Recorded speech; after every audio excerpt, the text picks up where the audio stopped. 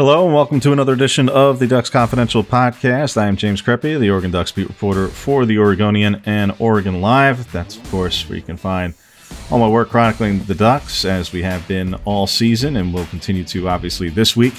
And hopefully for the Ducks' perspective, from the Ducks' perspective, you would hope that it would be the week after as well with a Pac-12 championship game trip, which Oregon can earn a bid to the conference title game for a fourth straight season with either a win this week or with a Washington loss. But we will obviously see what happens first in Corvallis on Saturday, and then everything thereafter, well, the Washington game thereafter, and plenty of other things there before, in what could be a weekend where several pivotal outcomes could come down. But you deal with the first and foremost and the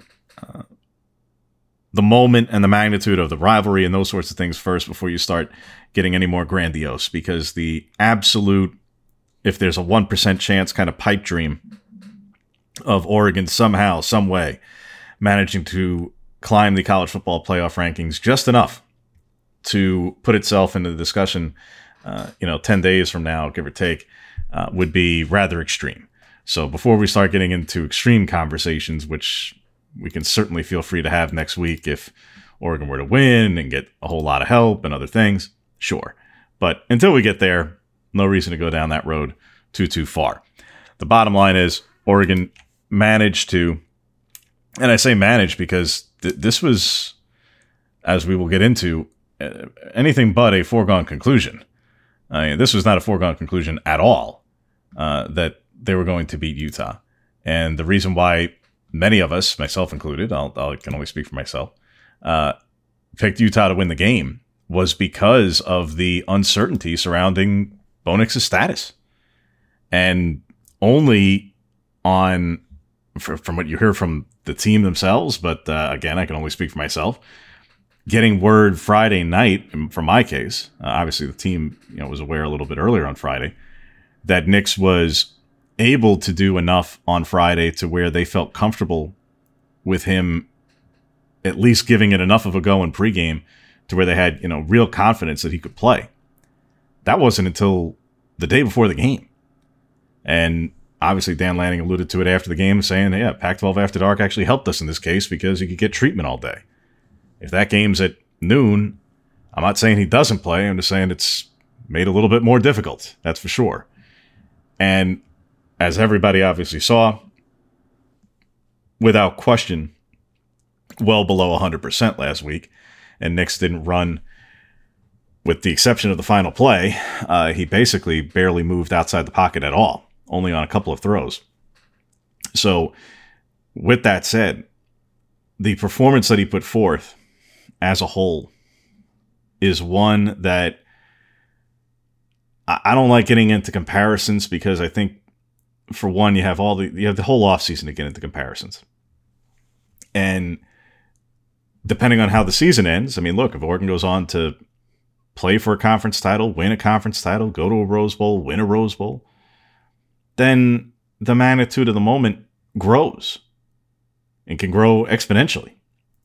So making that comparison now may or may not be, it's not a total picture yet. I think once you have a greater understanding of context in terms of what it meant for the season, it can add to, well, it certainly won't take away from, but it can even further enhance the magnitude of the moment, as the stakes are obviously really high. So again, that's a discussion for a whole offseason. We got plenty of time for that. Appreciating what somebody is willing to do in the moment. Again, if you're a fan, I certainly hope if you're an Oregon fan, you appreciate it. As a neutral observer, again, I can only speak for myself. I just appreciate when athletes put themselves through extraordinary circumstances, and when it is those tests of mettle. And again, we throw around words in athletics and sports like resiliency and toughness and grit and gutsy and determination.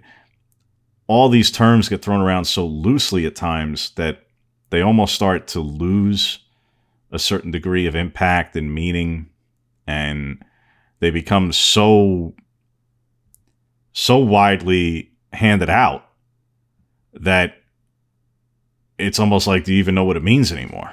In some cases, it's. I'm sure somebody will come up with a better term than I, but it's almost like the GOAT complex now in sports. Everyone's the GOAT. Everybody's the GOAT. Everybody's the greatest. If everybody's the greatest, then no one's the greatest. Well, if everybody's gutsy, if everybody's tough, if everybody deals with adversity, the other all-encompassing term in sports, then how do you even differentiate anymore?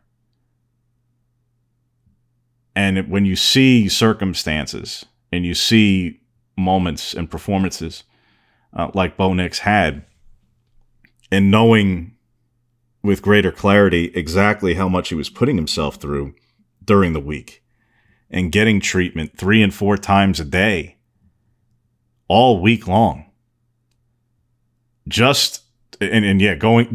to practice. Yes, he was at practice when Dan Lanning said it last Wednesday night on their in-house radio show, said, yeah, he's been at practice. Yeah, he was at practice. That was a factual statement. Wasn't doing much of anything, but he was there. Yeah. So to the point that, yes, obviously the comments from Chris Hudson earlier on last Wednesday saying, well, obviously Bo's not playing, so, next man up, here's Ty Thompson.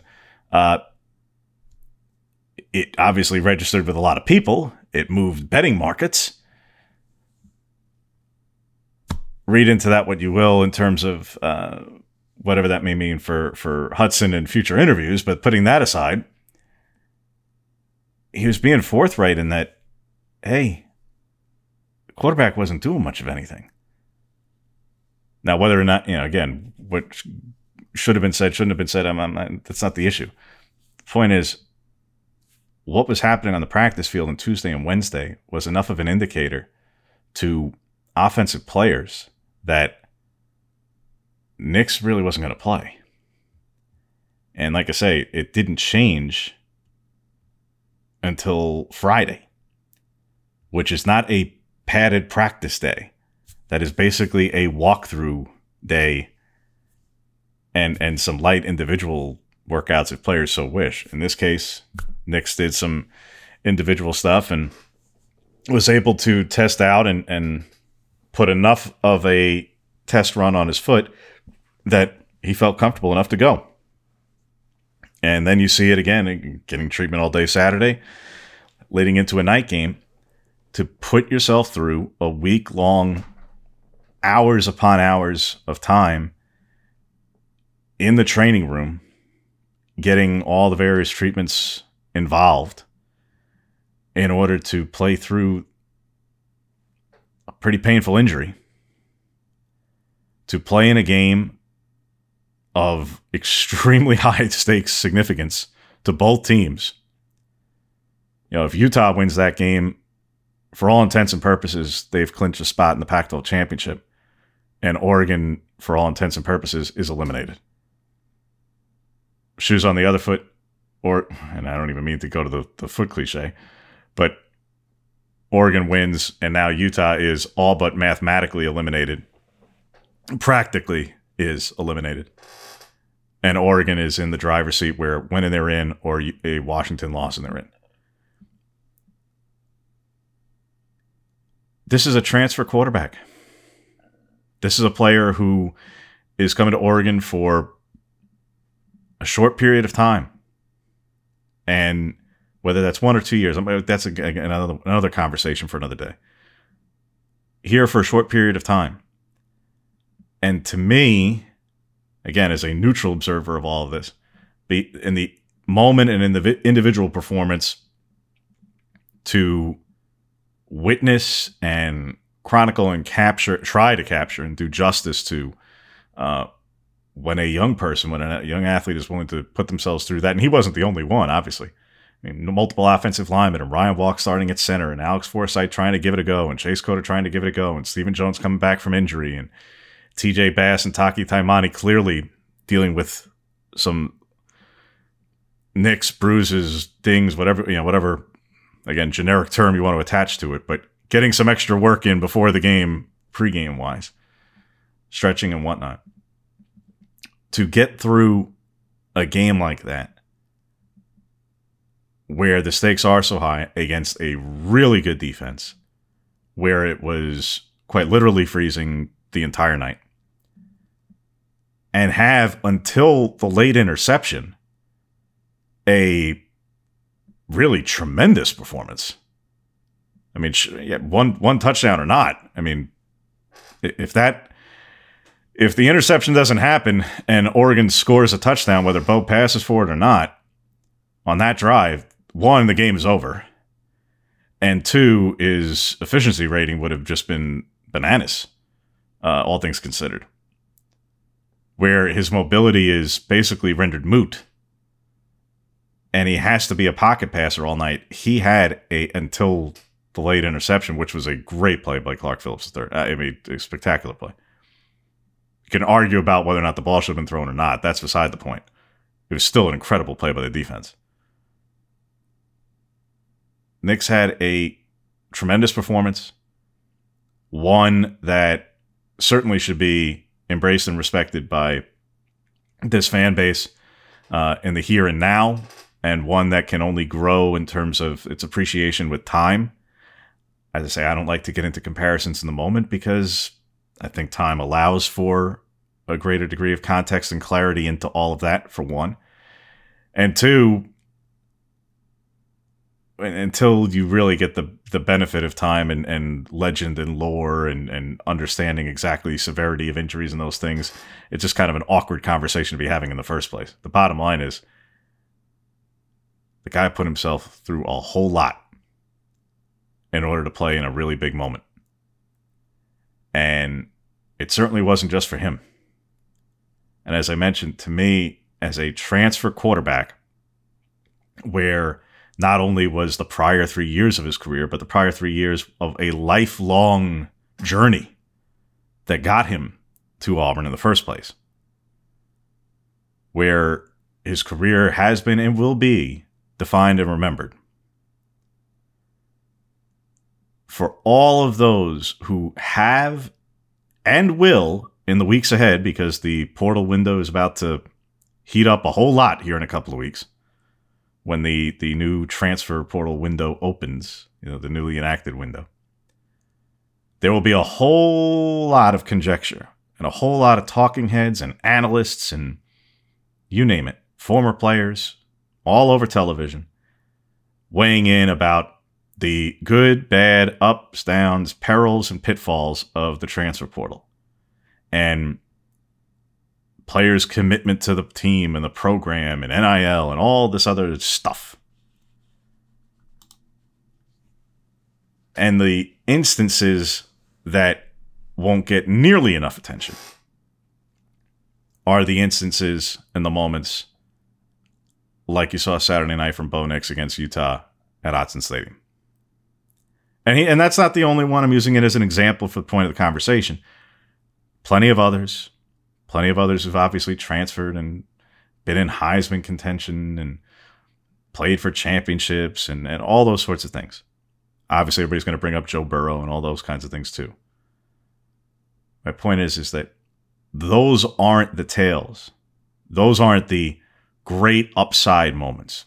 Those aren't the positive outlook of how a situation might just plain be better for a player, for the program that they left, and for the program that they go to, if they part ways. And that's not always a bad thing. It's not always a judgment of somebody's character, and it's not in a negative light. And it's not always for a payday and NIL. And even if it were any of those things, that doesn't mean it has to be a negative either. College athletes have a finite time in their college careers. It's their careers. They are free to pursue it and plot their course how they see is best fit for them. And they are free to also make mistakes along the way. That's part of it. oh, well, they left my team, they're for my team. Well, if you're a fan, you're going to obviously see through those glasses. That's fine. But when you're a fan and a transfer comes in and has that kind of contribution, and by the way, not the only one, obviously. When a player comes in as a transfer and has that kind of enormous impact on your team, which you saw on both sides in this game. Nix, Whittington, Irving, Gonzalez, Taimani, Rogers, heck, Bennett Williams, via a junior college, albeit, but nevertheless. For Utah, Tavion Thomas. And these are guys where they start their careers elsewhere. They end up becoming huge figures and have huge moments in their games, in their in their later schools and careers and spots. Why do we always for those who default to the portal is a bad thing in college, and this is, here's all the reasons why.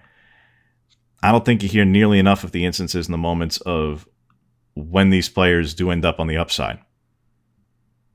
If not for some major transfers in a positive direction for some of these programs, does LSU win a championship and Burrow win a Heisman?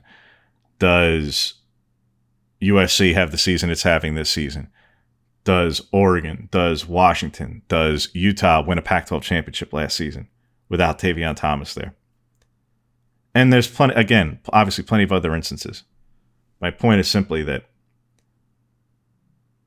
to me, what Nix's performance, not just because he's been a great player for Oregon all season, but what his performance on Saturday night showed was a level of commitment to the greater cause, to an adopted program that speaks louder about him as a person and as a player. When all you hear sometimes about transfers in college athletics is it's about me, it's about money, it's about selfishness, it's about, even if it's about winning, fine, but winning at the new place, not toughing it out at the old place. Well, here was a guy who is willing to put himself through what he does at an adopted program, which has worked out very well both ways, where he has become obviously a significantly better player in this offense and here at Oregon than he was at Auburn, with greater freedom, with greater understanding of this offense, with greater opportunity, frankly, with the best offensive line he's had in front of him, with, I think, probably the best assortment of skill players around him, all those things. And yes, top to bottom, also against, comparatively speaking, top to bottom, some weaker competition compared to the SEC. No question. No question. But this has worked out awfully nicely. And we'll never be able to know the answer in terms of, well, what if we weren't here and who would be starting with?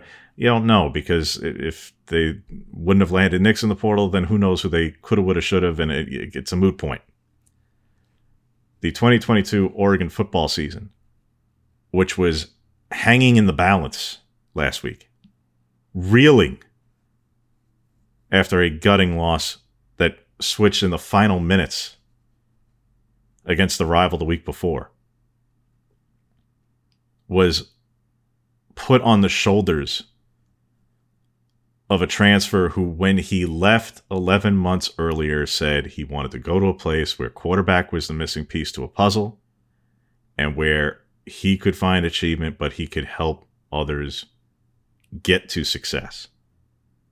And you saw it on the field. For those who saw the video that got shared around Twitter from a fan who was in one of the first rows near the Oregon sideline, clearly during the second half, you saw it on the sideline of the field during the game from Nix, having a really pointed and impassioned message to the offense, to the offensive line and skill play. The whole offense is over there, and he is, I mean, granted it's loud in the building and stuff, but I mean, he's really shouting and letting things be said and heard. Say those to me, that is something that to me as a fan base are the things that should be appreciated and underscored. And if you want to say respected, if that's such a thing, if that's something you wish to convey, because obviously it doesn't have to be that way. Oh, well, you know, they're not necessarily attached to this. Oh, well, they transfer in. Do they really understand it all? I think what you saw from Bo Nix really the whole season, but certainly the last few weeks, in these rivalry games, in this game where this was the opponent that just manhandled Oregon twice last season, particularly on the line of scrimmage, made it brutally difficult on Anthony Brown Jr. to pass. Interceptions, you name it. This was an opponent that, not just because of Nix, to be clear, but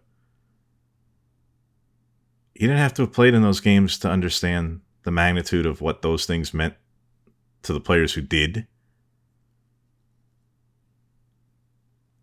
and to what this game meant for this season. And he put it on the line. Say, to me, I can only hope in my position, in my capacity, that I can do that justice by asking the right questions and writing the stories as best I can to convey it. Because, as I say, that to me, those are the sorts of displays of, mettle, of resilience, and an all-encompassing toughness that stands out. That's different. And then you can get into the decision-making and every which other little nuance along the way of generally playing the game. But like I say, that was a certainly commendable performance, to say the least. Elsewhere in the game, and we spent so much time talking about it because, yes, it's a quarterback, and it was the thing that had all the attention all week, but certainly not the only significant moment from the game, which we'll get into a little bit more before setting things up for this week's game with Oregon State. Defensively, several players have huge nights. And Bennett Williams has a career night from a statistical standpoint. Some of that completely because of how he plays, some of that because of how Utah's offense is designed and just the position that he has on the field, where he's going to get matched up with the tight end a whole lot. So 14 tackles happens because, call it what it is, in large part because Utah is going to throw to the tight end, who he's matched up with the overwhelming portion of the evening. And when you target Dalton Kincaid 17 times on 38 throws, someone's going to have to be there to tackle him. So, and again, Williams was matched up with them a lot. And they got the better of each other back and forth. That was a pretty even back and forth. But obviously the moments that came through biggest were the two interceptions. One on a tip pass from Jordan Riley, the other on a just great read. And Williams talked about how it came from film study. He saw the formation, recognized it, and as soon as the slants came across, he jumps the route and gets the second interception, which was only a couple plays removed from Nix's interception the other way. A huge night for Bennett Williams. I don't want to say redemption per se, because I don't think there was necessarily redemption that was required from the week before. He was on the wrong side of the touchdowns. The two long touchdowns against Washington.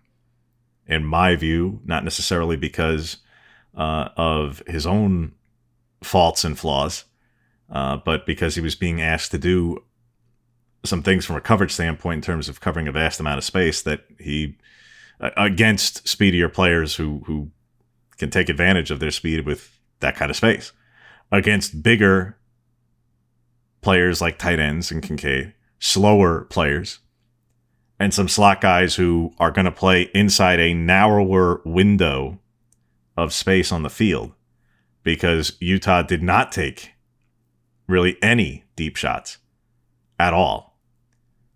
That's hardly uncharacteristic, but they just, you don't just do everything that you do all the time. You also look to try to exploit weaknesses in the opponent. They didn't, and Kyle Whittingham admitted as much. earlier this week. He said, yeah, we should have taken more. We didn't. And it's not as though Oregon was getting all kinds of pressure on Cam Rising. They got some, but they didn't get any sacks. Yeah, some hurries, some impact, absolutely, but didn't get any sacks. So the point is Utah also missed some opportunities and didn't take a whole lot. But in a narrower window, they played into an advantageous situation for Oregon's defense from Williams, from the defensive line, who has been much maligned at times. And they came through with not just a solid performance against the run and bottling up Tavion Thomas between the tackles, but they said afterward, hey, they got a couple of tip passes. Well, yeah, we knew during the week, hey, we got to get our hands in the air because of where they're throwing the ball. The trajectory is low, and because of that, we're going to be able to get some tips. So let's do it. I mean, that's being outcoached, along with being out executed and players coming up with plays. That's being outcoached. You know, at this point in the season, it's great to have tendencies. It's better to have tendencies you can actually work within and work around and be unpredictable. When you have tendencies that are that predictable and you don't throw any wrinkles, don't do anything different, don't do anything to ensure that your tendencies are done to your advantage,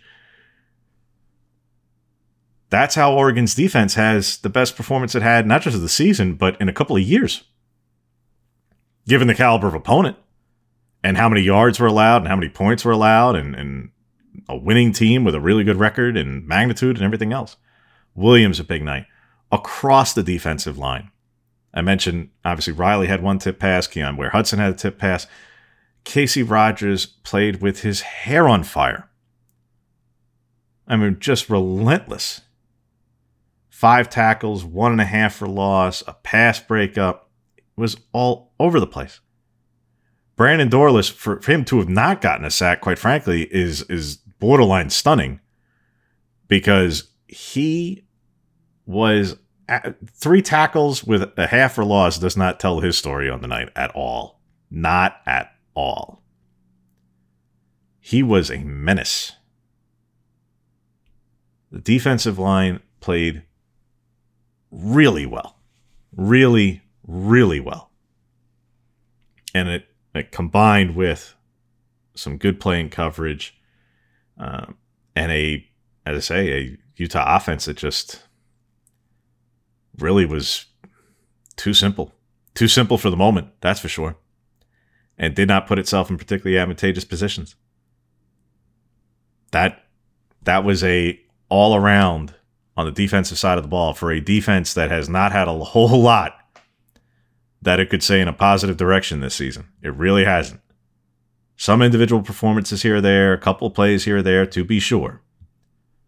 But as a collective, not a whole lot of really big moments for this Oregon defense this season. That was obviously much needed, but that was so far and away the best performance that it had. That was a season low in yards for Utah. And 3 interceptions by Rising. And 1 of 4 on 4th down. You make a efficient quarterback who had not had any kind of record of beating himself and really made him look bad. I wouldn't say look average, look really bad. You can say, well, you can't even blame him on tip balls. Yeah, you can. In this case, you can.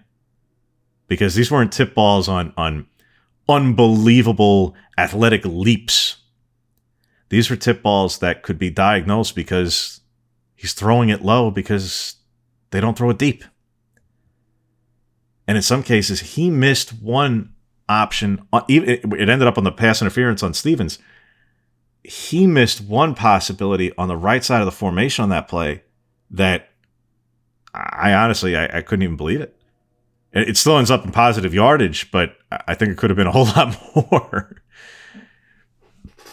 Some great plays by the Oregon defense, to be sure, but as I say, some missed opportunities and opportunities that were just plain not all that advantageous because of Utah playing to its tendencies too much, leaning on what it viewed as some of its strengths too much, and not adjusting or presenting anything different that could have knocked Oregon's defense off a comfortable position throughout the game, quite frankly.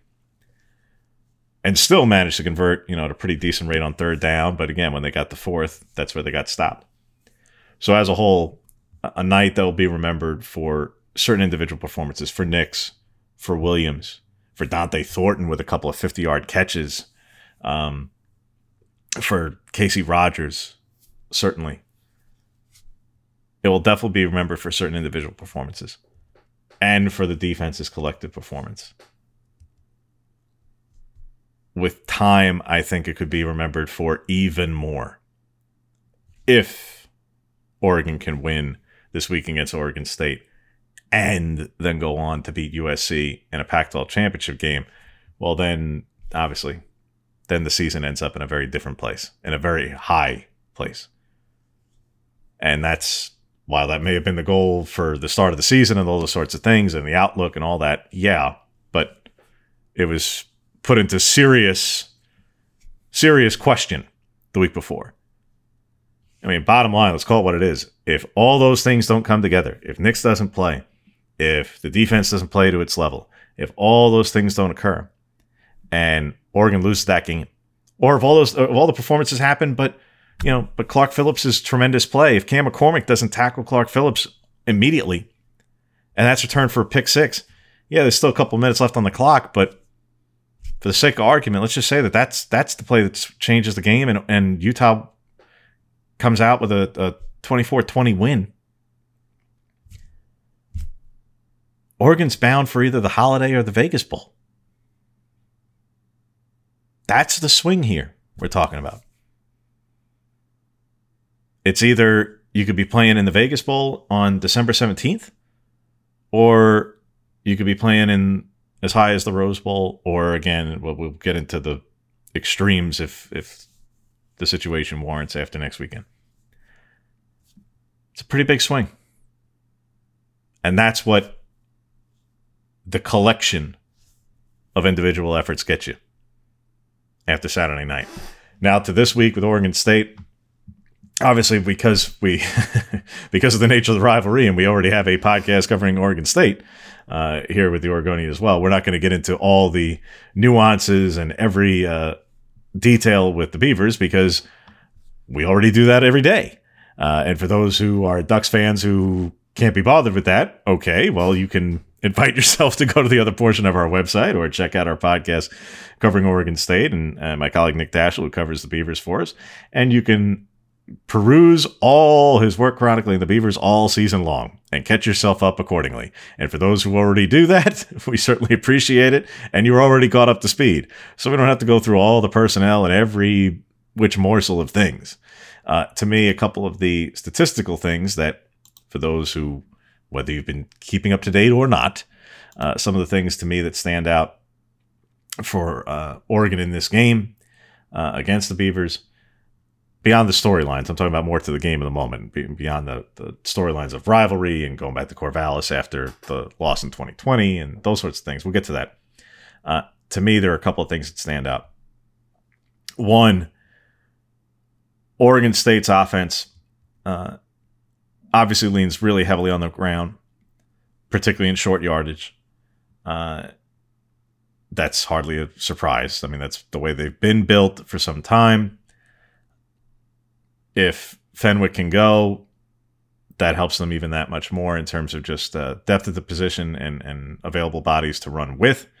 For Damian Martinez, who's played obviously a terrific year for a freshman running back, his splits on third down in particular are pretty extreme insofar as they kind of underscore what I'm getting at when I say in short yardage, on third and short and kind of obvious run situations.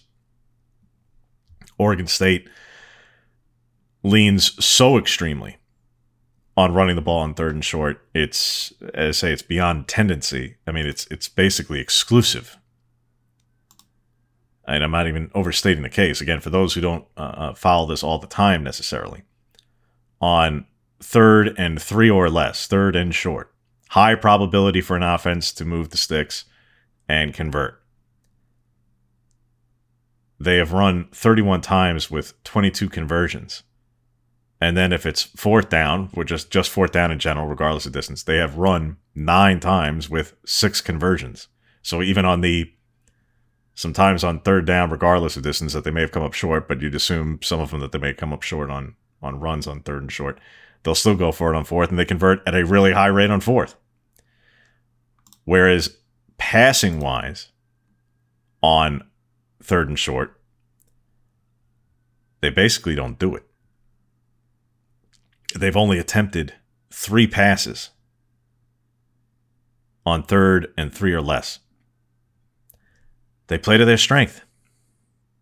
And it underscores exactly how good that strength is, both in terms of their running backs and their offensive line, which has been, for several years, really extremely well coached by Jim Halchek. It shows and underscores exactly how good that strength is when your splits are that extreme and everybody knows it and you still have success. That should tell you all you need to know. It's not like you're catching anybody by surprise here. Like, you don't throw the ball on third and short. If you get in third and short, or in fourth and short for that matter, we know what's about to happen, and they're still doing it. That speaks volumes. So for Oregon's run defense, which has been really good and has had particularly some pretty good games against better running backs, this is one of the better offensive lines it's going to play. It's on a short list. I would say it might be the best in the conference that it's going to play this season. And I don't want to get in comparison by way of talent to Georgia or something, but this is on a short list. And Oregon's front, while it's coming off a nice game, again, pass rush has been not great. So expecting it to show up in this one, probably a bit of a stretch, but needs to be focused more on the ground anyway. That's one area of the game. Can Oregon's defense get Oregon State's offense off schedule to where getting into those advantageous situations on third down is harder? Can they make it more difficult for the Beavers in that way? And then if they do that, are they able to take advantage on those third downs, which has obviously been a huge issue for this defense all season? That's on that side of the ball. On the other side, Oregon State's run defense, statistically, strongest in the league at the moment, and that's kind of ebbed and flowed by week as to who's top of the conference in the Pac-12. But bottom line, really, really good. They have not played a offensive line as good as Oregon's, and a running attack probably quite as talented as Oregon's this season. So we'll see exactly how that kind of holds up. But it is good. And Oregon's running attack, yes, obviously gets helped a lot with Nix being an option and his mobility. But put that aside for a moment. Utah has a solid run defense. Yes, they do. But Oregon was held statistically to 2.4 yards a carry on Saturday.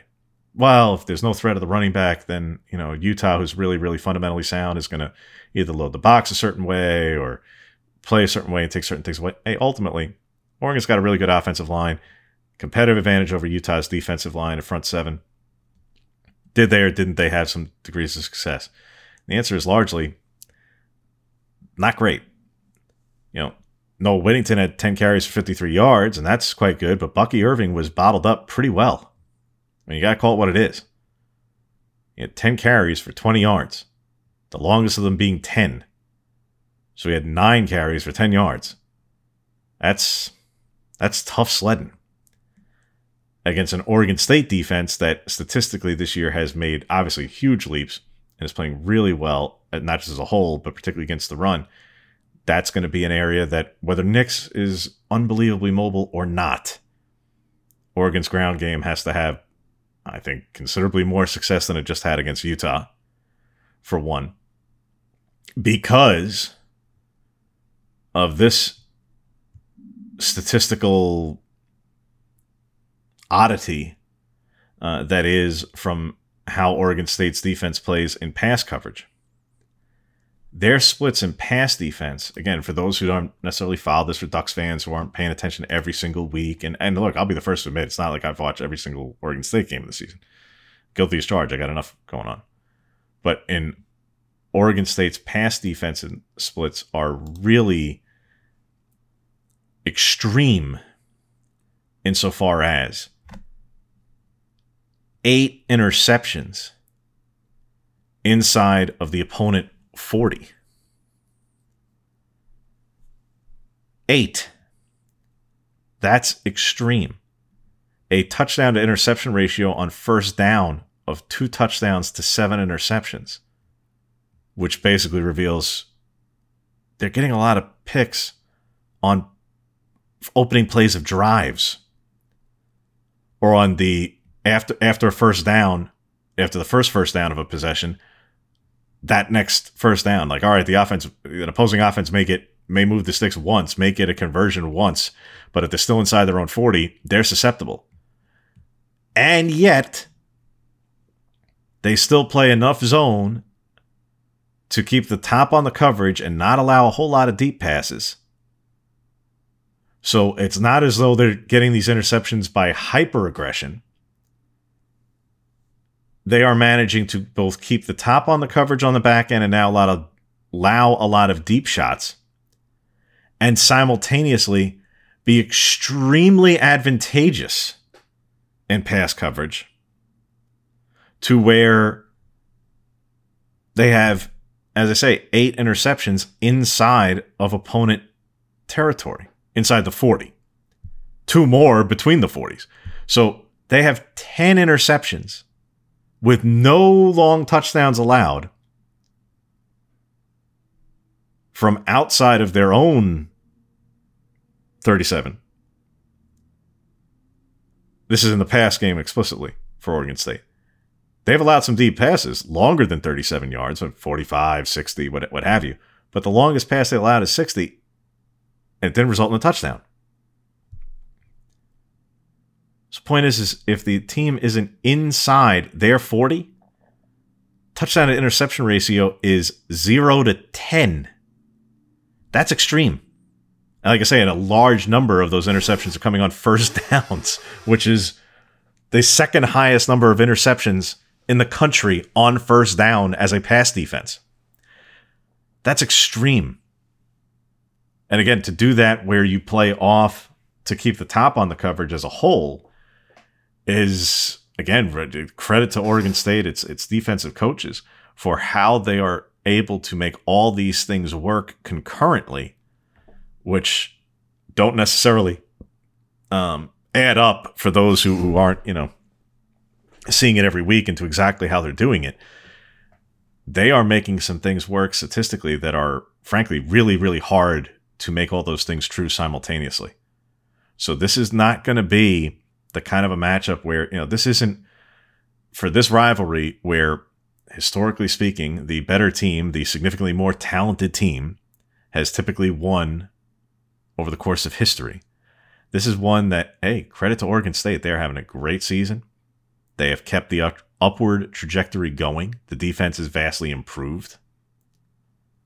They lean into their strengths on offense.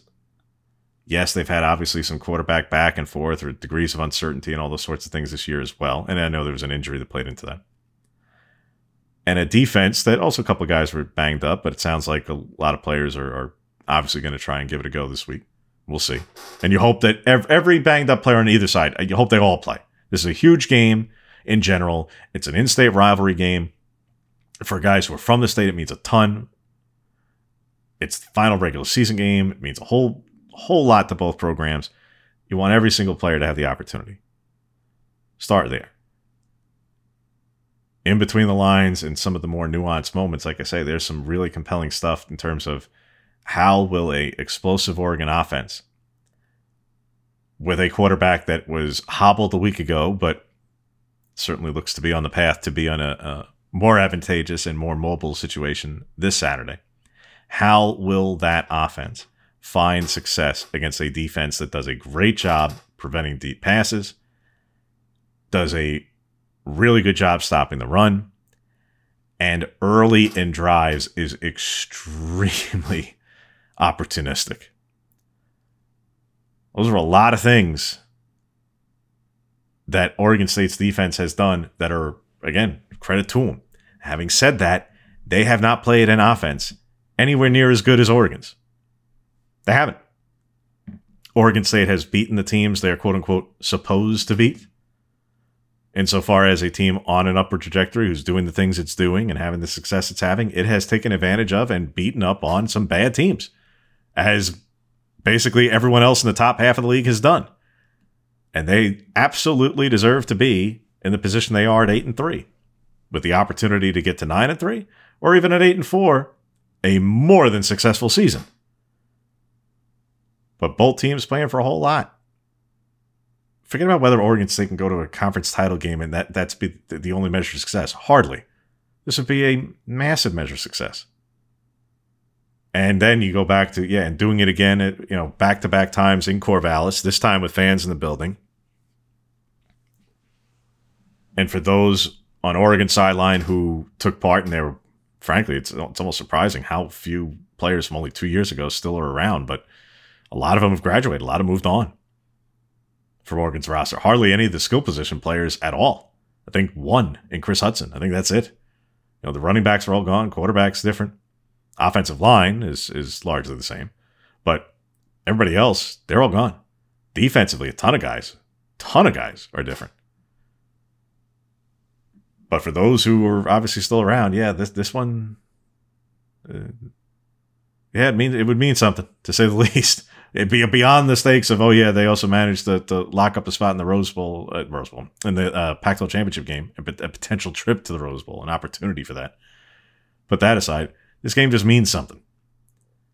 And obviously it's one of those where this game hasn't necessarily had that level of stakes with these kinds of records in a minute. So it should be a fun setting. Certainly looking forward to it. Appreciate everybody for listening throughout the course of the season. We'll obviously go over this game next week. And if there is a Pac-12 championship game to preview, we will get into that as well.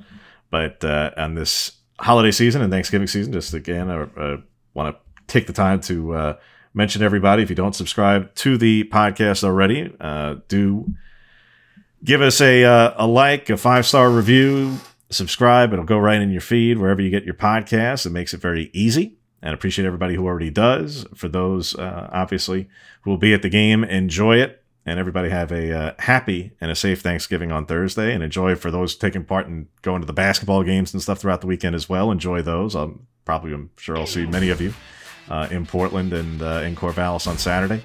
And have a great weekend in what should be obviously a sport-filled weekend here in the state, up and down the I-5 corridor. And what should be a really, really good football game on Saturday. Looking forward to it, and we'll see you next week.